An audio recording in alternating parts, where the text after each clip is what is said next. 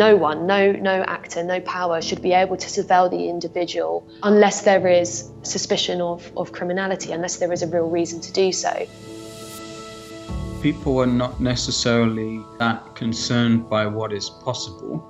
They're more concerned with what's actually being done. We got to be careful what goes into our cultural data set, because that becomes our destiny. Where you run into trouble is when you believe your false self to be your whole self.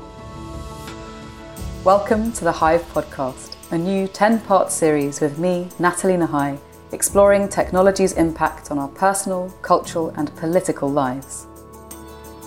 Join me each episode as I interview a fascinating array of guests on everything from psychology, surveillance, data privacy and sex robots, to politics, AI, personality profiling and much, much more.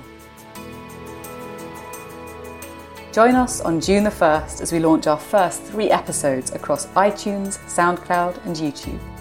Find us using the hashtag Hive Podcast.